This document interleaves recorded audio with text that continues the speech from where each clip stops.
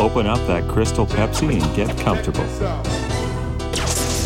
This is Dope Nostalgia. Hey, everybody. Hey, it's Naomi here with Dope Nostalgia, episode 64. And my very special guest today is a lady I've wanted to talk to for a very long time because she had one huge solo album back in the early 90s that I was spinning constantly. Absolutely loved it. She had a couple big radio hits, one called Piece of My Heart and the other Hold You Tight. Fantastic record, lots of great tunes, and it deserves a revival. And I can't wait to hear her make more music again. Everyone, I want to welcome to the show Tara Kemp. She shared a very enlightening and wonderful and inspiring conversation. Such a great lady. So much good to say about Tara. She'll be on the show shortly. And I want to invite you once again to call that hotline number that we have. We actually have a hotline, and I haven't gotten any voicemails yet. I'm like, what's going on? I want to hear from you guys, and I want to share what you have to say right here on the show. You can give us a call at 780-851-8785. Leave us a message and tell us what you love about the show, what you want to see on the show, what sucks. Just let me know. Give us a call. And we'll definitely take up your suggestions. And if you want, let us know if you want to be on the show as well, and we'll play your recording. How's that sound? I want to take a moment to thank our brand new Patreon, Kelly, from NoMoreGamesRadio.com. Check them out. They play all kinds of classic stuff just like us from the same era, 80s and 90s. All these great DJs there. NoMoreGamesRadio.com. Kelly, thank you for subscribing. And I have another cool announcement to make that starting on March 13th, those guys are going to start playing Dope Nostalgia right on the radio show. They're going to take some of our very favorite episodes and share them with the world and their audience. So thank you so much. I love you guys. NoMoreGamesRadio.com. Yes, I'm so excited. We're also going to be starting up something else that's really cool for New Kids on the Block fans. We're going to be doing monthly Zoom parties. So you'll find more information about that on our Facebook page and some of our social media, or more quiet social media. If you want to join and get involved with the New Kids on the Block monthly Zoom party, some of them we're going to be raising money for the favorite charities of the guys in New Kids on the Block. We're just going to take that opportunity and run with it to do something good for charity and have some fun at the same time. So that's something great to look forward to. Okay, here's a little bit of information on today's guest, Tara Kemp. Wikipedia moment. Tara Kemp is an American singer who was signed to the Giant Records label. She is best known for her two top 10 1991 singles, Hold You Tight and Piece of My Heart. Hold You Tight achieved RIAA Gold status and reached number 3 on the Billboard Hot 100. It was followed by the other top 10 single, Piece of My Heart, which reached number 7 in July 1991 on the Billboard Hot 100. She also recorded a song titled Action Speaks Louder Than Words, which was featured on that soundtrack for the Fox television series Beverly Hills 90210. Come Correct was also another song she released in 1994. And then, in 2013, Kemp launched a Facebook page and YouTube channel containing new photography, uploads of vintage material, and teasers to a new track called Water. In 2014 and 2015, Kemp revealed in interviews that she was going to work on new material. In 2016, Kemp released a song called Paris in Spring, featuring Dwayne Wiggins, her first single in 22 years, as a charity single to benefit victims of the November 2015 Paris attacks. Now, just recently, in January 2021, Kemp revealed plans to independently release her shelved sophomore album and remastered versions of her 1991 singles. I've been trying to get this lady on the show for a while. I'm very excited to present today Miss Tara Kemp.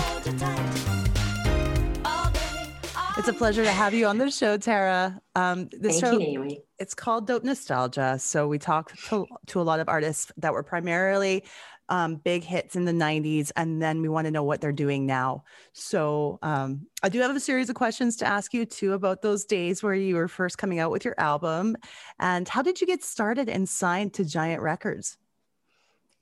So initially, I was signed to Big Beat Records in New York. So they had their big hit was Jomanda. Remember that song? Hey, Mr. DJ, playing my song. Right, Let Your Body Rock All Night Long. You remember that song? Yes, that sounds familiar. So what happened was I did the song. It was a little independent record. I sang on somebody else's record. And then the record went to DJ Pool for KMEL. And it made its way to Hosh Gorelli, who is the music director for KMEL. And he played it on his show, Pick to Click. And it got an overwhelmingly positive response. And so then he started calling his friends at labels and stuff like that. And that's how we ended up with Craig Kalman at Big Beat Records in New York for the single. And then the single was leaked out, and we ended up being in a bidding war between Atlantic Records and Giant Records. We ended up on Giant, and then Craig and Craig Kalman and Big Beat Records signed to Atlantic. And so Craig Kalman retained the rights to Hold You Tight, which was the single. So he worked that 12-inch. And then the rest of it went to Giant. But I was actually on Big Beat, Giant, Atlantic, and Reprise. So did Giant... At the same time, I was on 4 labels. Okay, so what happened when Giant Records folded then at that point? That was later on. Like, I'm just kind of skipping ahead when I say that. But did that get absorbed by like Atlantic, or how did that work? I don't know, because I left the label before that happened. Okay. So I'm not really sure. Gotcha. How it ended up folding. But there were some problems with the label. There were... They didn't really have a marketing team or department. It was a very young, new label. So they really made an impact in crossover radio. And they had a great promotional team for radio. And they hadn't had any hit records at that point. So they were looking for a hit. And so that's why they were so hot to get Hold You Tight, because it was already... everybody knew it was going to be a hit already at that time before it was signed to any major label. So, because it was getting radio play and it was getting written up. There was a magazine at that time, music magazine called Hitmakers. Yeah. And it was getting written up in Hitmakers a lot. And so it was just a hot record. That's what they were looking for, as a hit record to set up their radio promotion department. So basically, I went around and did a bunch of promotion for Giant Records, and then after that, Color Me Badd came out, and I think Jade was on that label as well. Mickey Howard was on the label. Who else was on that label? Those are the main ones I remember when I was there. Yeah. And then when I got to the second album, to record the second album, I got moved from, initially I was working with an A&R guy named Wendell Green, great guy. And then they moved me to work with Cassandra Mills, who was the A&R person that worked with Color Me Badd. And it didn't go well with her.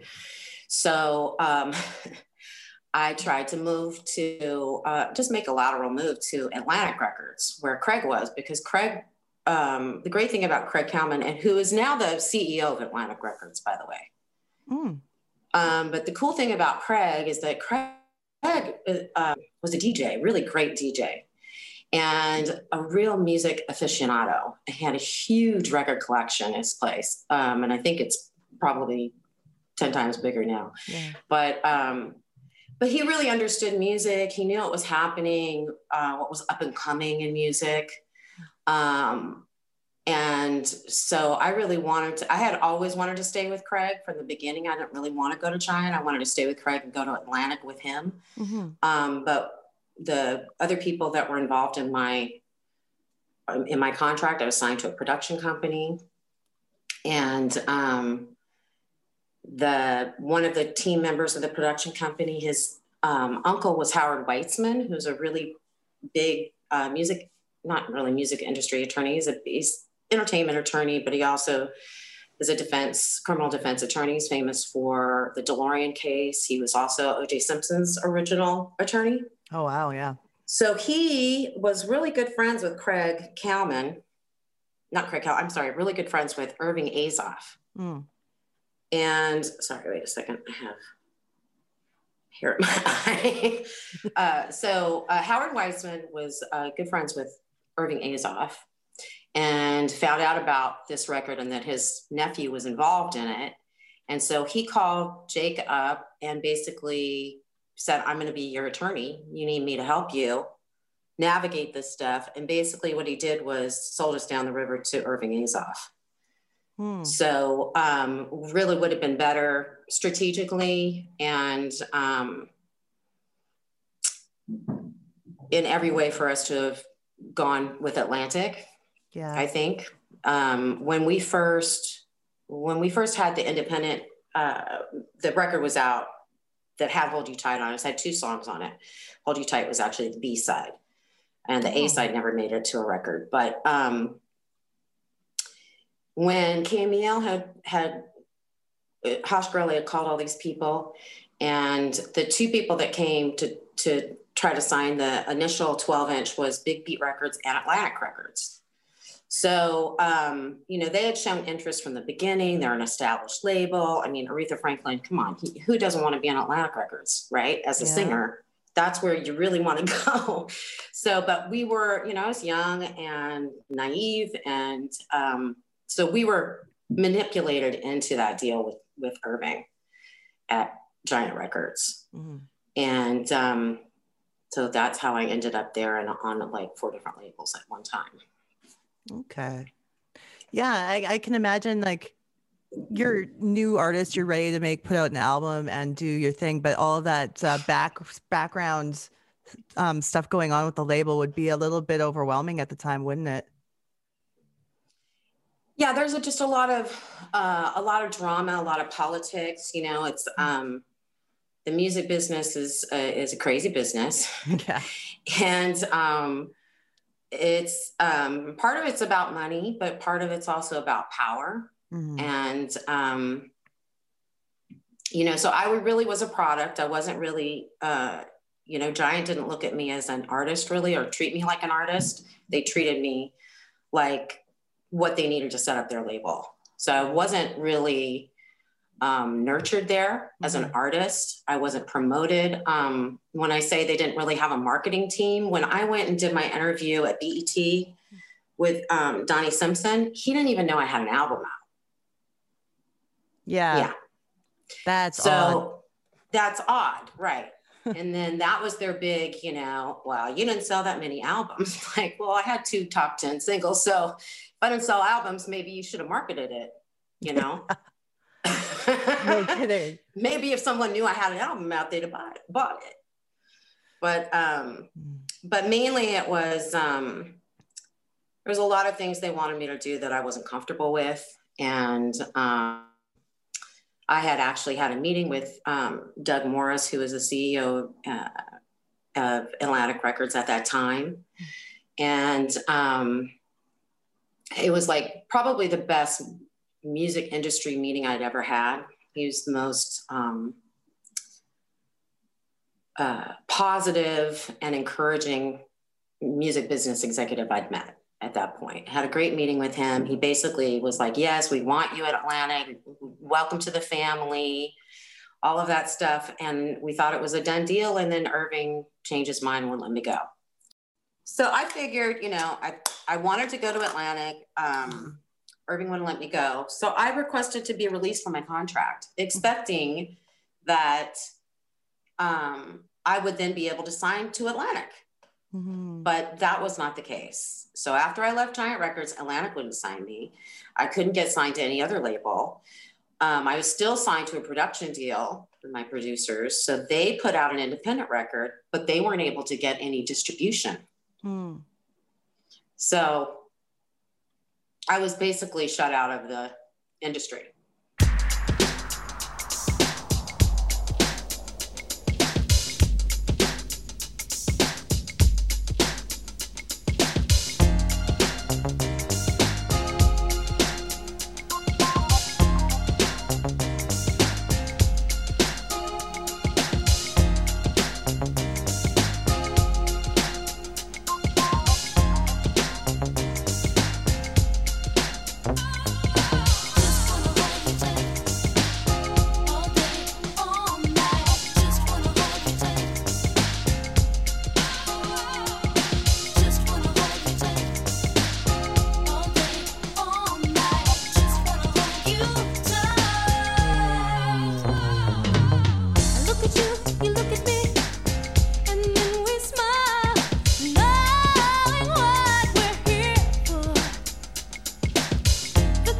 you give makes me want you more and more.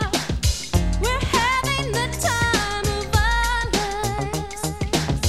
And when you say that I will always be the one, someone right for your dreams tonight.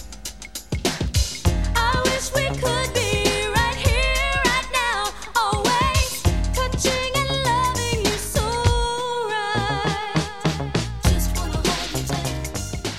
Do you still have a bunch of music that's like there that you can eventually release, or like is it Have a still being lot of held? music. Is it still being held, or like do you have the ability I to have do that all now? my music. I actually have a bunch of session recordings from that era for my second album, all the demos. So, which I am planning to release next year, you know, is my 30th anniversary Okay. for Hold You Tight and Piece of My Heart.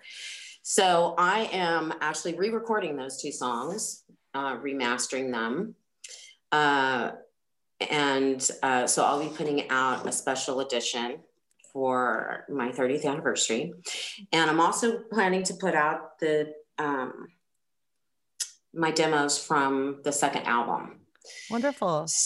So it's all, you know, they're not perfect. They're not like finished product, but for the fans that are there, and I have really great fans that have stuck by me for 30 years. Yes. With basically getting nothing from me. So anyway, I want to give back to them and let them have, they've all been requesting new music. So the first thing I'll be doing is dropping this and the old vintage material. But I've been making music all the time. I have, just because I left the business doesn't mean I left music. Music is part of me. So exactly. I write all the time. I work with other musicians all the time. I've been on other people's records. I put out a couple of records myself. But yeah, I have a lot of music to put out. I just haven't been in a position to be able to do it until now. Good. I'm glad that this is happening. It's going to be so exciting to hear. It's going to finally happen. I can't even believe it myself. When I remember buying your album, just being so excited about it because I liked every track. Like I didn't feel like it was an album that had filler on it. And I would say that like my favorite track would have been The Way You Make Me Feel. Oh, cool. I really like that one. It had like a rockier edge to it.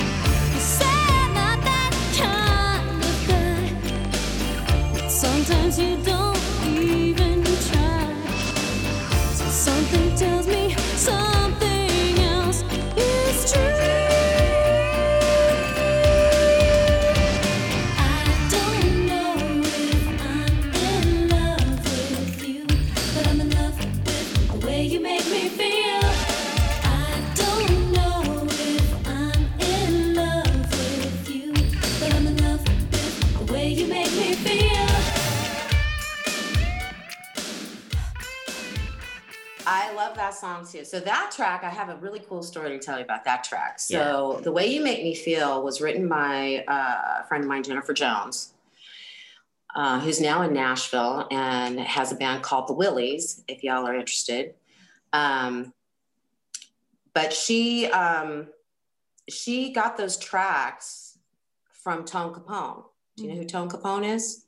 No. I got 5 on it. You know that song I Got Five on it? That's Tom yes. Capone. Got Okay, it. he's the producer for that. So he actually wrote the original tracks for that song. So indirectly, he was kind of a part of that record, which was cool. Tone and I didn't know each other at that time.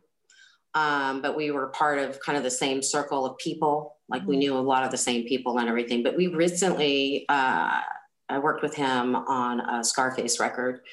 And so we got to meet and connect. And so it was really cool. It was like, you're my long lost cousin I never met before. You know what I mean? Like part of the same musical family or area. What was your favorite track on that album?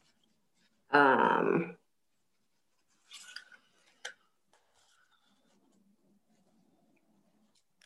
think I liked The Way You Make Me Feel too. I liked Monday Love. Monday Love was a really fun one. That would have been fun to release. I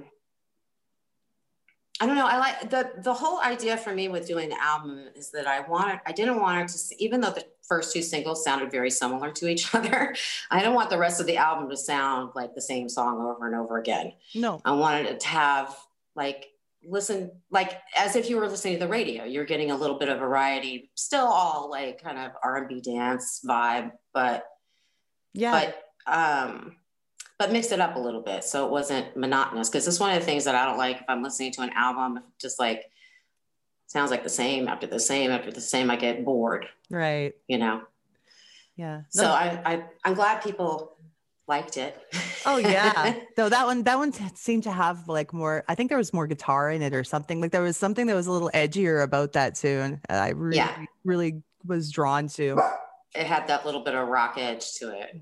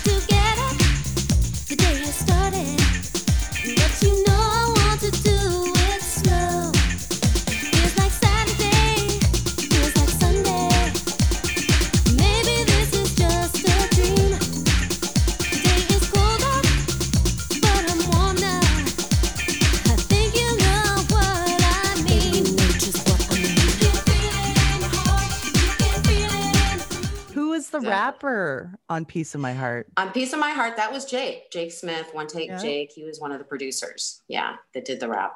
He was a local rapper here before we had our record deal. How much sampling was involved in the album? Because there's Be My Lover, I swear I hear Flava Flav going like, there's a lot. Come on.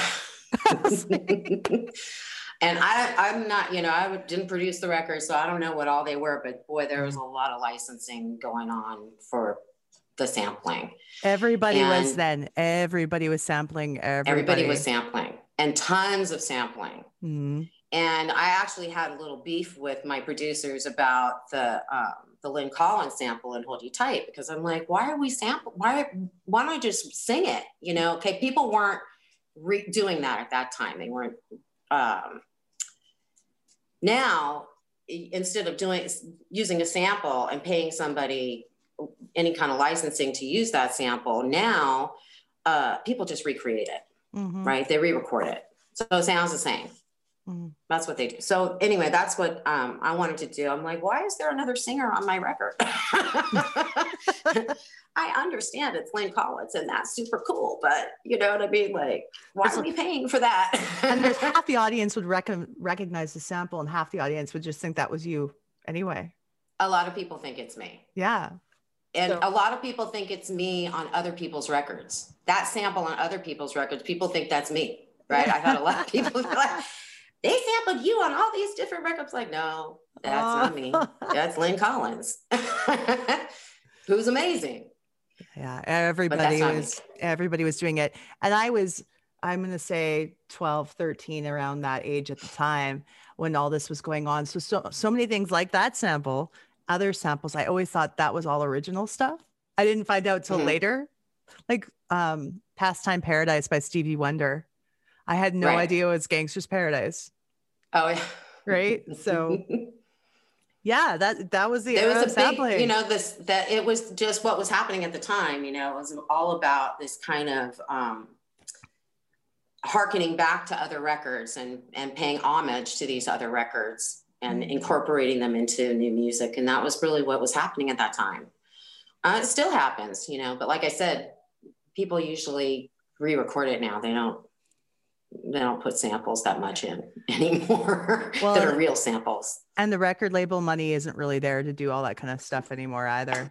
Right. So good, more indie artists doing it on their own, which is nice. Well, that's the exciting thing is that, when my record was out, we didn't have this social media thing happening. We didn't have direct access to our fans. The fans would write letters to the label and then I would get a sack of mail like 3 months later or 4 months later after they got it.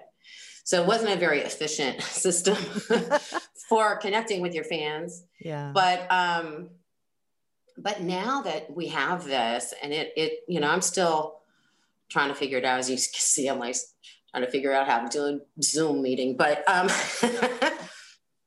it is really exciting. It's been really fun for me to get to meet some of my fans and actually have conversations with them, get to know them. And it's really fun. It's neat.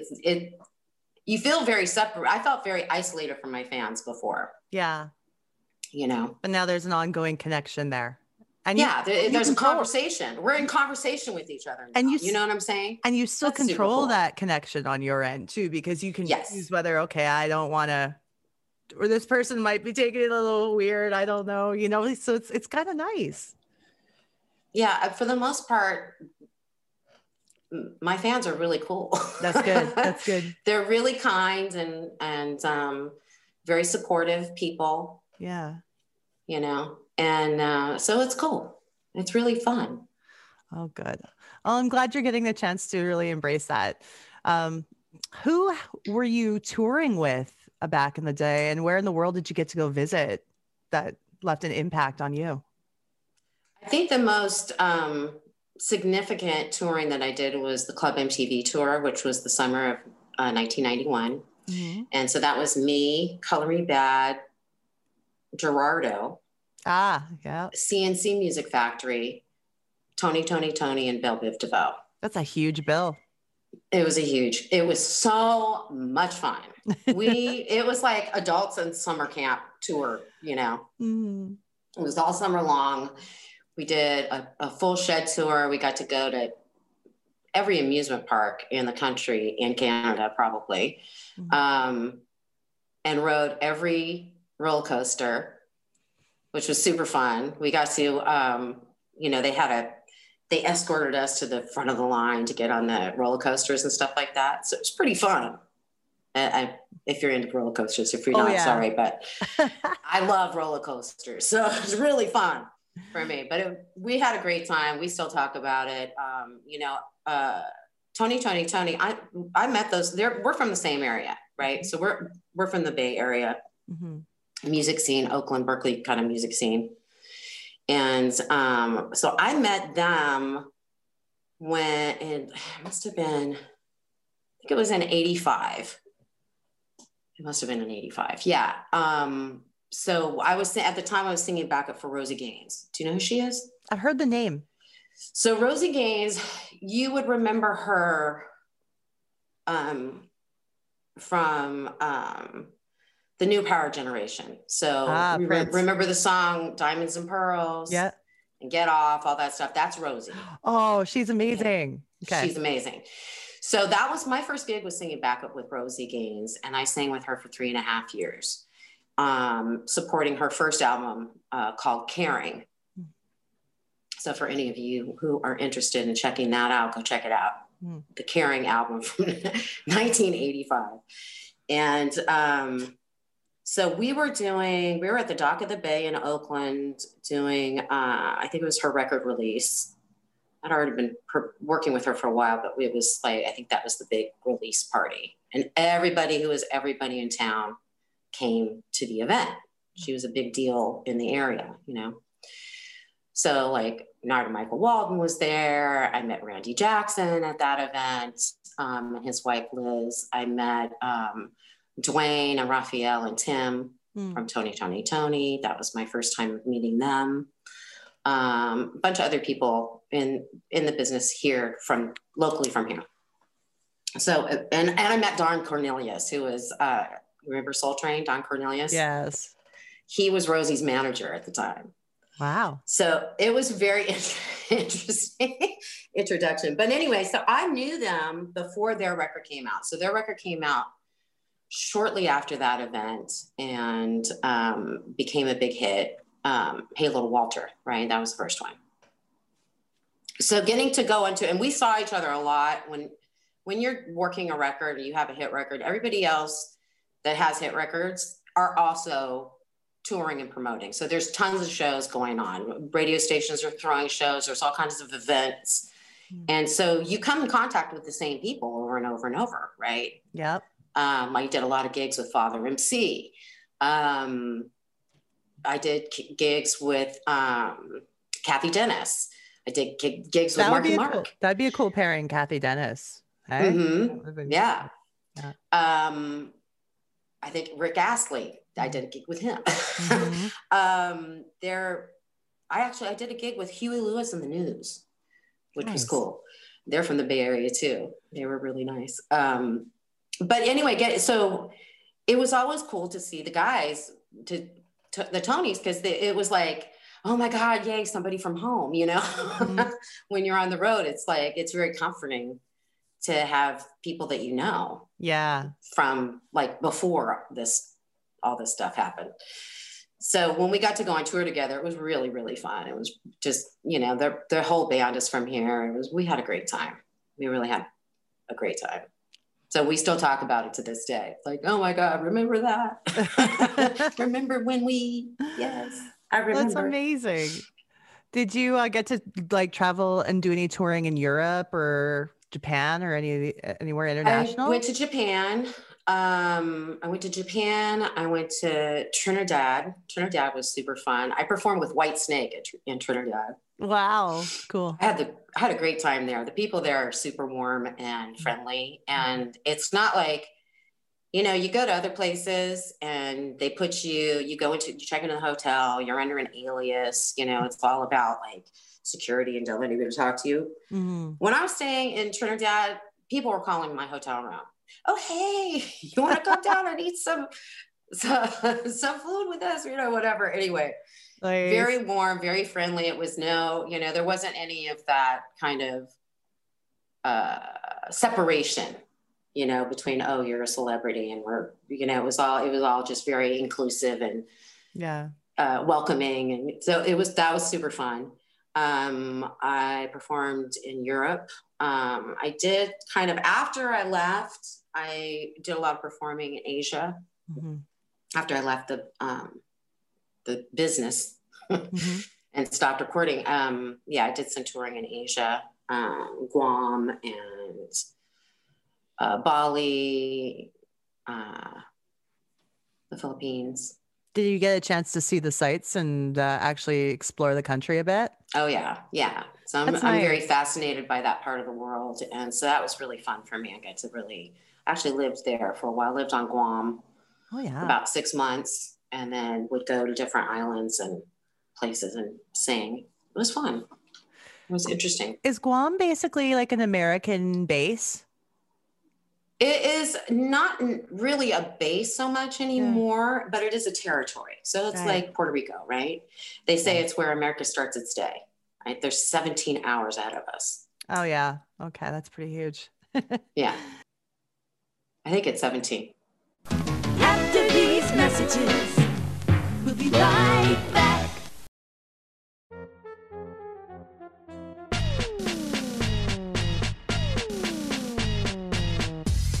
podcasting is so much fun, but it's kind of expensive too. We got to pay for stuff like licensing fees, hosting fees, long distance phone calls, etc., etc. You get the drill? Okay. Well, we have a new thing called Patreon. Now, Dope Nostalgia has a Patreon account where you can subscribe to premium content. And what that means for you is for the very low starting price of $1 a month, you'll be able to get the podcast 2 days in advance of the regular release. Not only that, $3 a month, you get exclusive video content just for you guys to check out bonus stuff all the time that you don't get with the regular show. So check it out, patreon.com/dope nostalgia. Become a subscriber today and get all the good perks.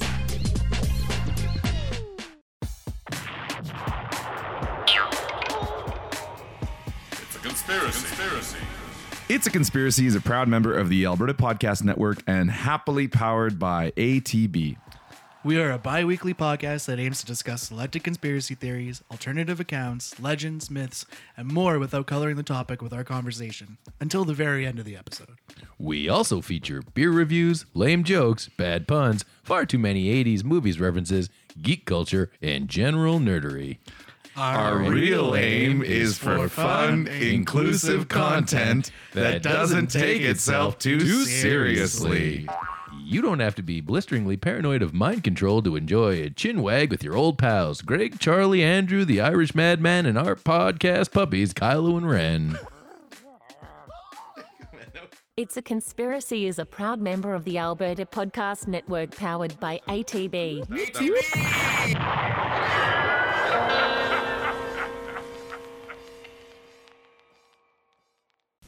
Oopsie Daisy is learning to crawl. She's such a pretty baby. She crawls to me as nice as can be. Whoops, Oopsie Daisy. When Oopsie Daisy falls, she cries and gets right back up again. Whoops, Oopsie Daisy. New from Tyco.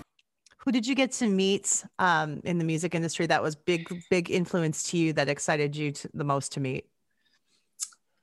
Well, I got to meet Tina Marie, which was really fun. I did an event with her. It was Cheryl Lee Roth put together this Diva Simply Singing, and it was to raise money for AIDS. Nice. I think it was actually specifically for kids with AIDS. I'm not really sure. I don't recall anymore. But that was a really cool event because it was all females, right? So Tisha Campbell was there. I get to meet her. She's lovely. She's really cool, very down to earth. Who else I met? Tata Vega was there. You would know Tata. She was the singing voice on The Color Purple. I remember, sister, you've been on my mind, right? Gotcha. That's Tata Vega. Gosh, I can't even remember who else was there, but it was a lot of people. But it was really fun to meet Tina Marie, and she was very supportive and kind and down to earth. So that was very exciting. I got to meet Janet Jackson. We had the same choreographer, so I got to actually hang out with her and meet her, and that was really fun. And she's also lovely and very down to earth.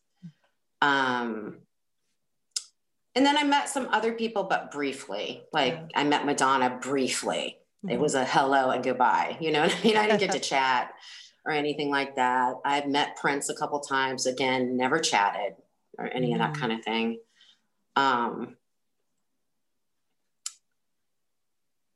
But yeah, I mean, it was interesting. I met Mariah Carey. Yeah. She was still new. She was new. That's right. She was new. And yeah, still had kind of like deer in the headlights, kind of look in her eyes like, oh my God, what is happening to my life right now? Right. We were both kind of like overwhelmed with everything. But she was huge already, getting to be huge. But I really admired her. I thought she was, still think she's incredible talent, And I know back in the day, her career, pretty much from what I remember, her first television appearance was on Arsenio Hall. Now, which television appearances do you have that were most memorable to you? My most memorable television appearance was on the Oprah Winfrey Show, because I'm a huge Oprah Winfrey fan.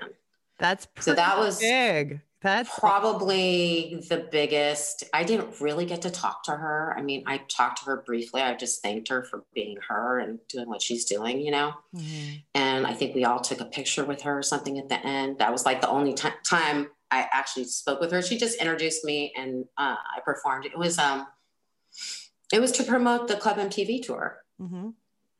So we had all of us there performing. But I didn't have any interaction with her. I think that,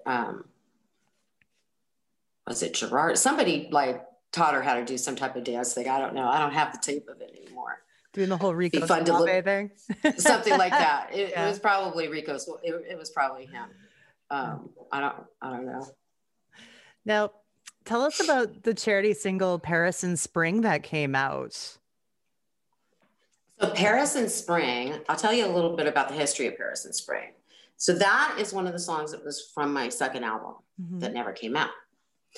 And Dwayne Wiggins from Tony, who sang on that record with me, the benefit record, always really liked that song. I mean, from back in the day. And then when I ended up not putting out a second album, he asked to use it with another artist, and he did. So it's been actually recorded with a couple different artists. But when the attack happened at the Bataclan, and it was a American band that was playing from Palm Springs, right? It was just, it really affected me. This was before these kinds of things were like a regular occurrence, right? Now it's like, oh, that's what happens all the time, right? There's terrorist events all the time. People are getting killed all the time. Yeah. I think we've become quite desensitized at this point, but it's not normal. And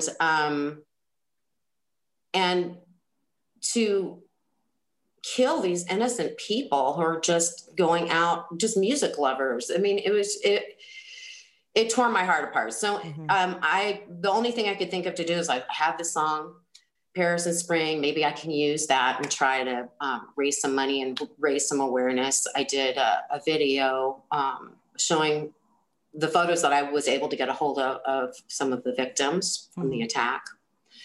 You can see just all these beautiful young people whose lives are just cut short, and all their families and loved ones who had to live without them from then on. I'm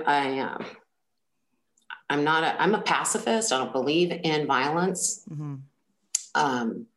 So anything that I can do to stand up for victims of violence, that I would try to do that when I can.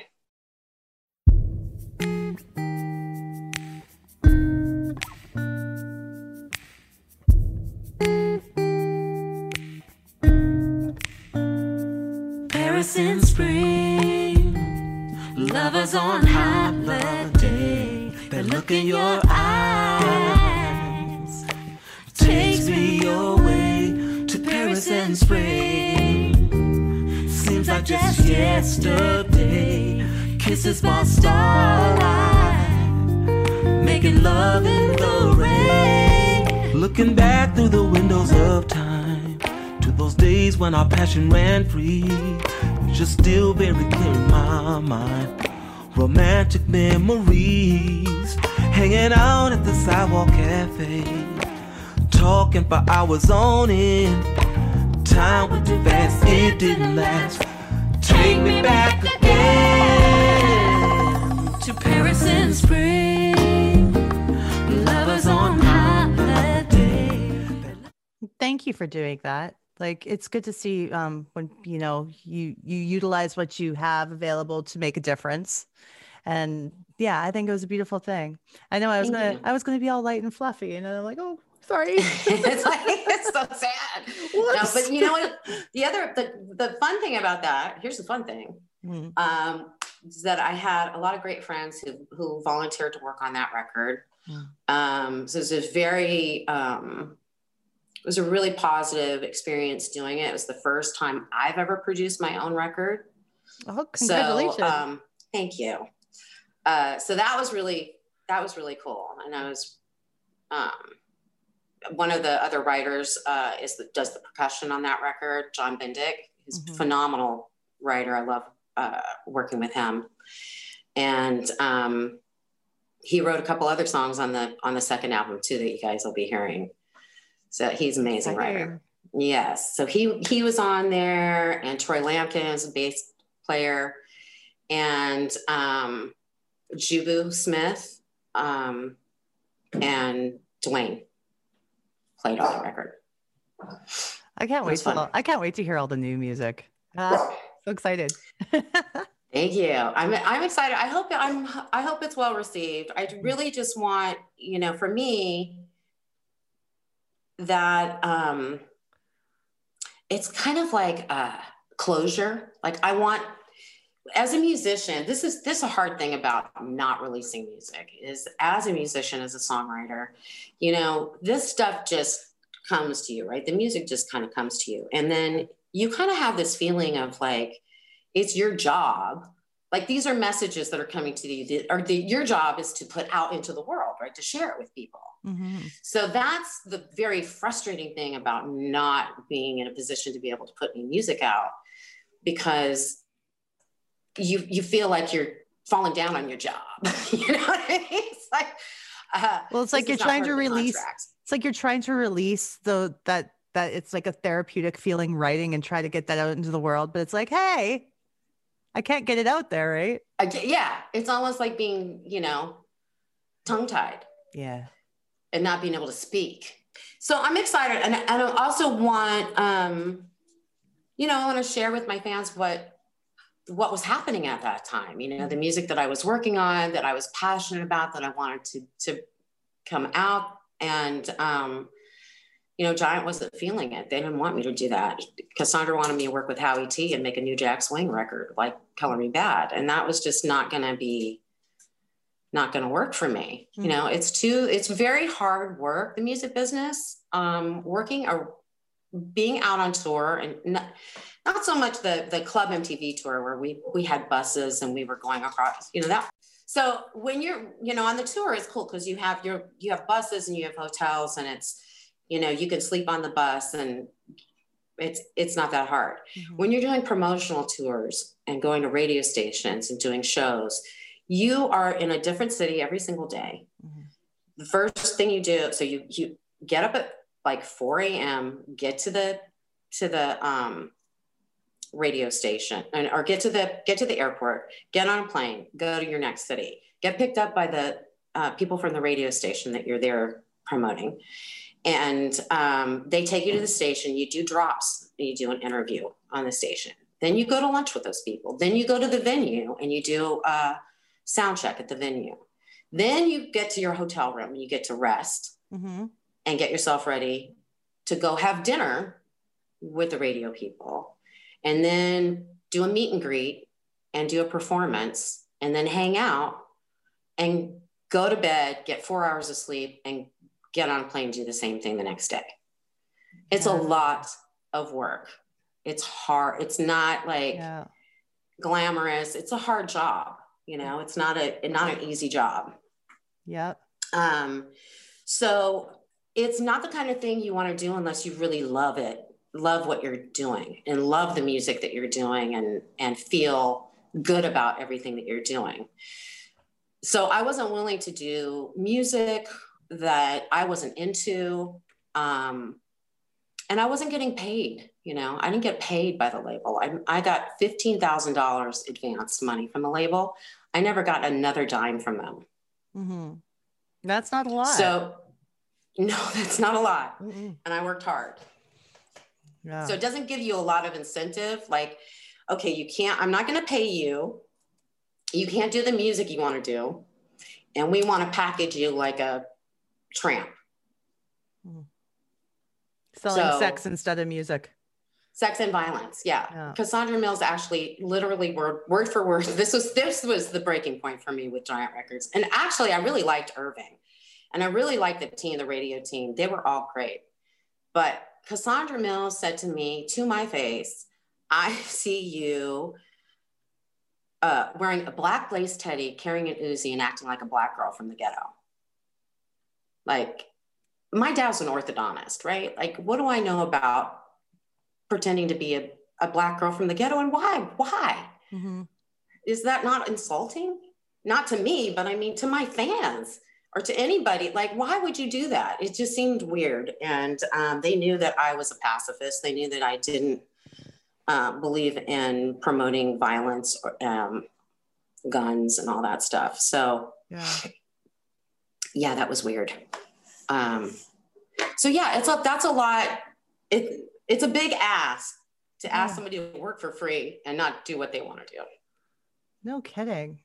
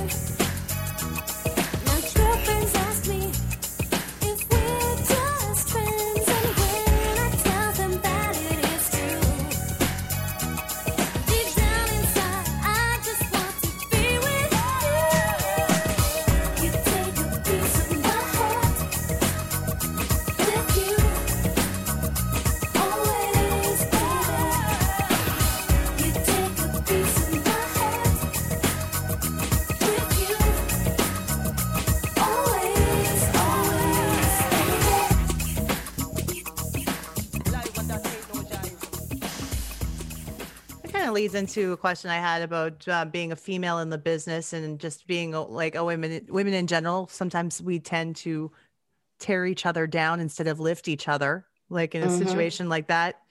What can we do as women to help each other and lift each other? Just do that. Help each other and lift each other and not be trying to, The reason why men have been successful, that whole old boys network, that's real. They support each other. They give business to each other. They help each other out. Women tend to be in competition for the attention of men. Bingo. Rather than being supportive of each other to bring each other up in business together. And that's a problem. And when you have a woman like for instance, Cassandra Mills, very powerful. She was doing very well in the business. She'd had a lot of success with Cover Me Bad. And this woman, let me tell you, who said that to me, it was about 6 feet tall, blackberry skin, most beautiful Black woman I've probably ever seen in my life. Braids down to her ass, like stunning, beautiful, intelligent woman. Why would she come at me with that kind of thing? Wear a black lace teddy and carry an Uzi? Like, do you think that act like somebody? What? Like, does that seem like something that she would sincerely think, or that she was once again in the position where, because the men will like this? I think that the whole agenda at that time was promoting this whole thug life kind of vibe, which was clearly not where I was coming from. I never got a thug life type of feeling from you or your music. No. Yeah. No. But they just, I think it was weird, nowadays, all different type of people sing R&B music and it's widely accepted, but that was not the case in those days.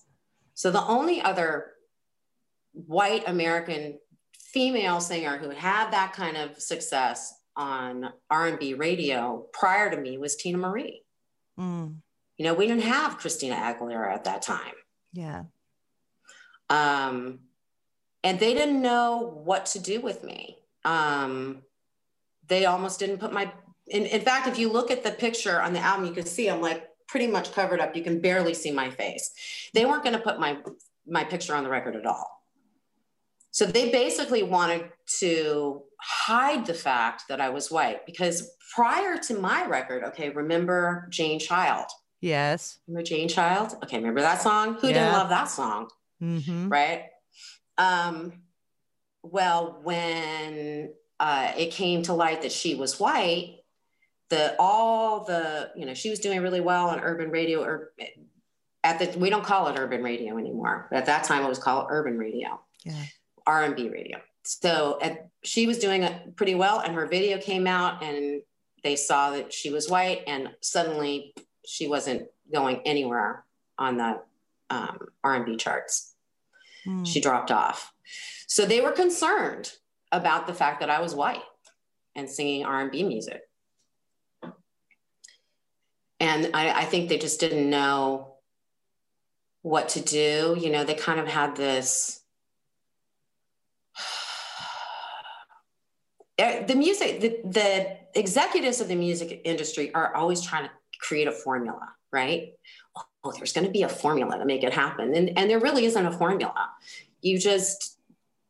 A song's either a hit or it's not a hit, right? There's no way that you can predict what's going to be a hit. No, absolutely not. You can't. And you can't really manufacture it. So, but they try. They think they can, and they do try. Do you think now it's easier to just have an artist be themselves finally?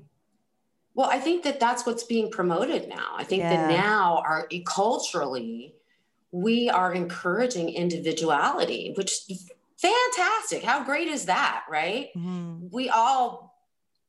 Everybody has uniqueness about them. That's the greatest thing about people, right?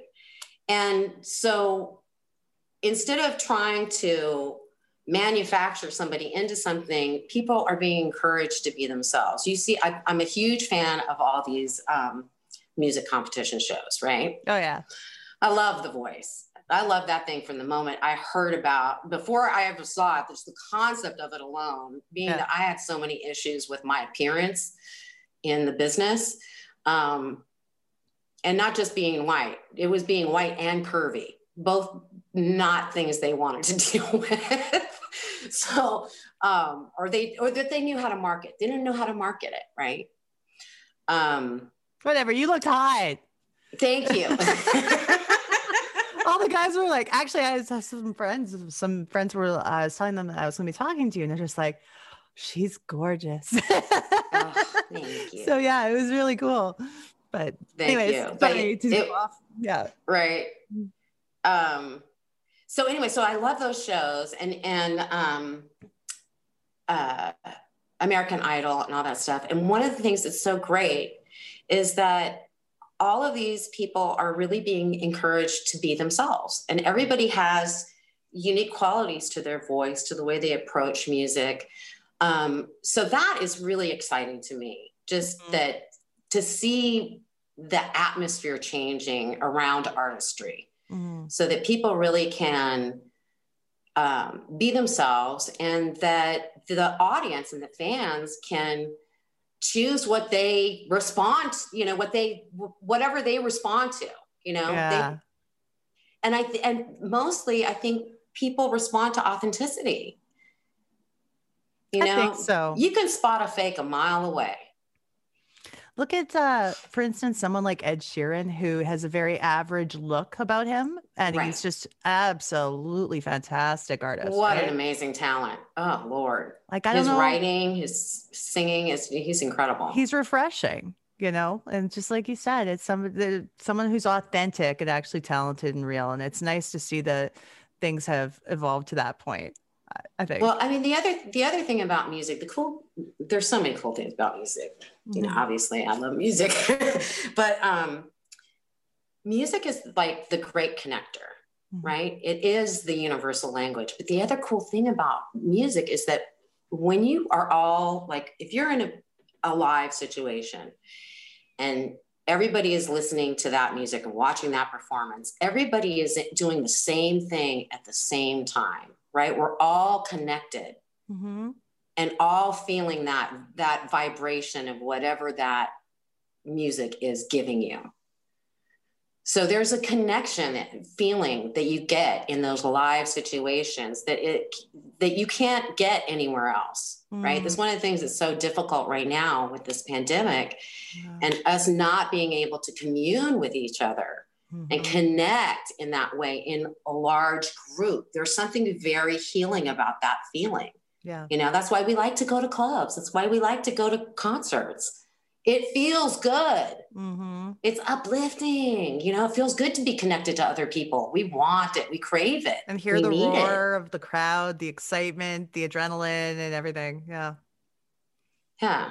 We'll get there. Good for us. We've got to get there. We will get there. It's changing. It reminds me too. I mean, it's good. We always find a way to make it happen anyway. People do, you know. What's a concert you attended that changed your life? Really affected you? Just like really positive experience for you?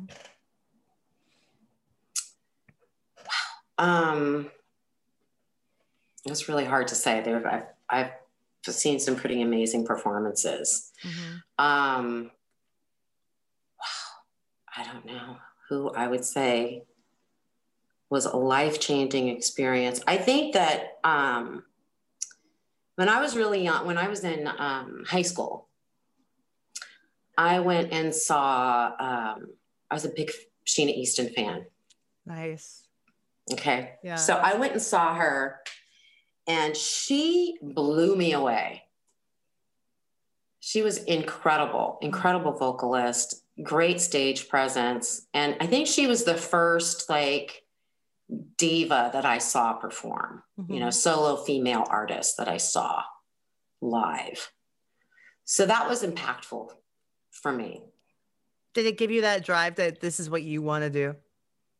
I knew I wanted to do it long before that. Yeah, I've been doing this since I was a kid. I started playing piano when I was like 4. Yeah. So I've been, you know, this has been a dream of mine my whole life. I started going to acting school when I was 9. I mean, it was my lifelong dream. Well, I've just been so happy to have this chat with you today. I'm thankful that you connected with me, that we got to get into contact and make this happen. So I'm glad we were able to finally make it happen too. I really appreciate your time today. And before we wrap things up, I just wanted to make sure that we plug, I'll be putting all the links out where people can find your music and what's coming up. I'll be playing some clips in the show too. Did you have anything else you want to let everybody know about the music that's coming out, like the timeline and everything like that? We should be getting the remastered single should be coming out in the first quarter. Probably the vintage material probably be coming out in the first quarter. But I have a bunch of different things up my sleeve and we'll see kind of how it pans out. I'm not quite sure what's going to come out or how I'm going to be putting everything out. So that's still a little bit up in the air. Okay. Because I'm not sure I'm going to be putting everything out as for sale. I may be putting some stuff out for free. Nice. So stay tuned, you know, please join my Instagram and, or if you're a Facebook person, join my Facebook page and stay connected. And I will be letting everyone know what's happening and when, and giving you some little teasers along the way too. Here's the links to find everything Tara Kemp's doing with her new music. You can check out her Twitter page at TaraKemp_TK. Tara Kemp is TARAKEMP. Also her Instagram, Tara Kemp Original, all one word. And her Facebook official page is at Tara Kemp Official on Facebook. Thank you again, Tara, for being on the show. Make sure you stop by her Facebook official page and Instagram. Give her a follow and show her some love. She's fantastic. Next week on the show, my good friend Scott Green, who is a recording engineer, producer extraordinaire, as well as he has his own Cocktails at Home page that we're going to tell you all about, his Instagram and his YouTube channel and the things he's doing creatively. He's going to be my co-host next week, and we're going to speak to one of the Canadian rock legends, a big voice in rock music here in Canada, from the band Slick Toxic. Nicholas Walsh is going to be on the show. So until then, you guys take care and we'll see you soon. Bye. Follow us on Facebook at Dope Nostalgia, Instagram Dope_Nostalgia, or on Twitter at Nostalgia Dope. This podcast is licensed by SOCAN because we believe that artists should be paid for their work.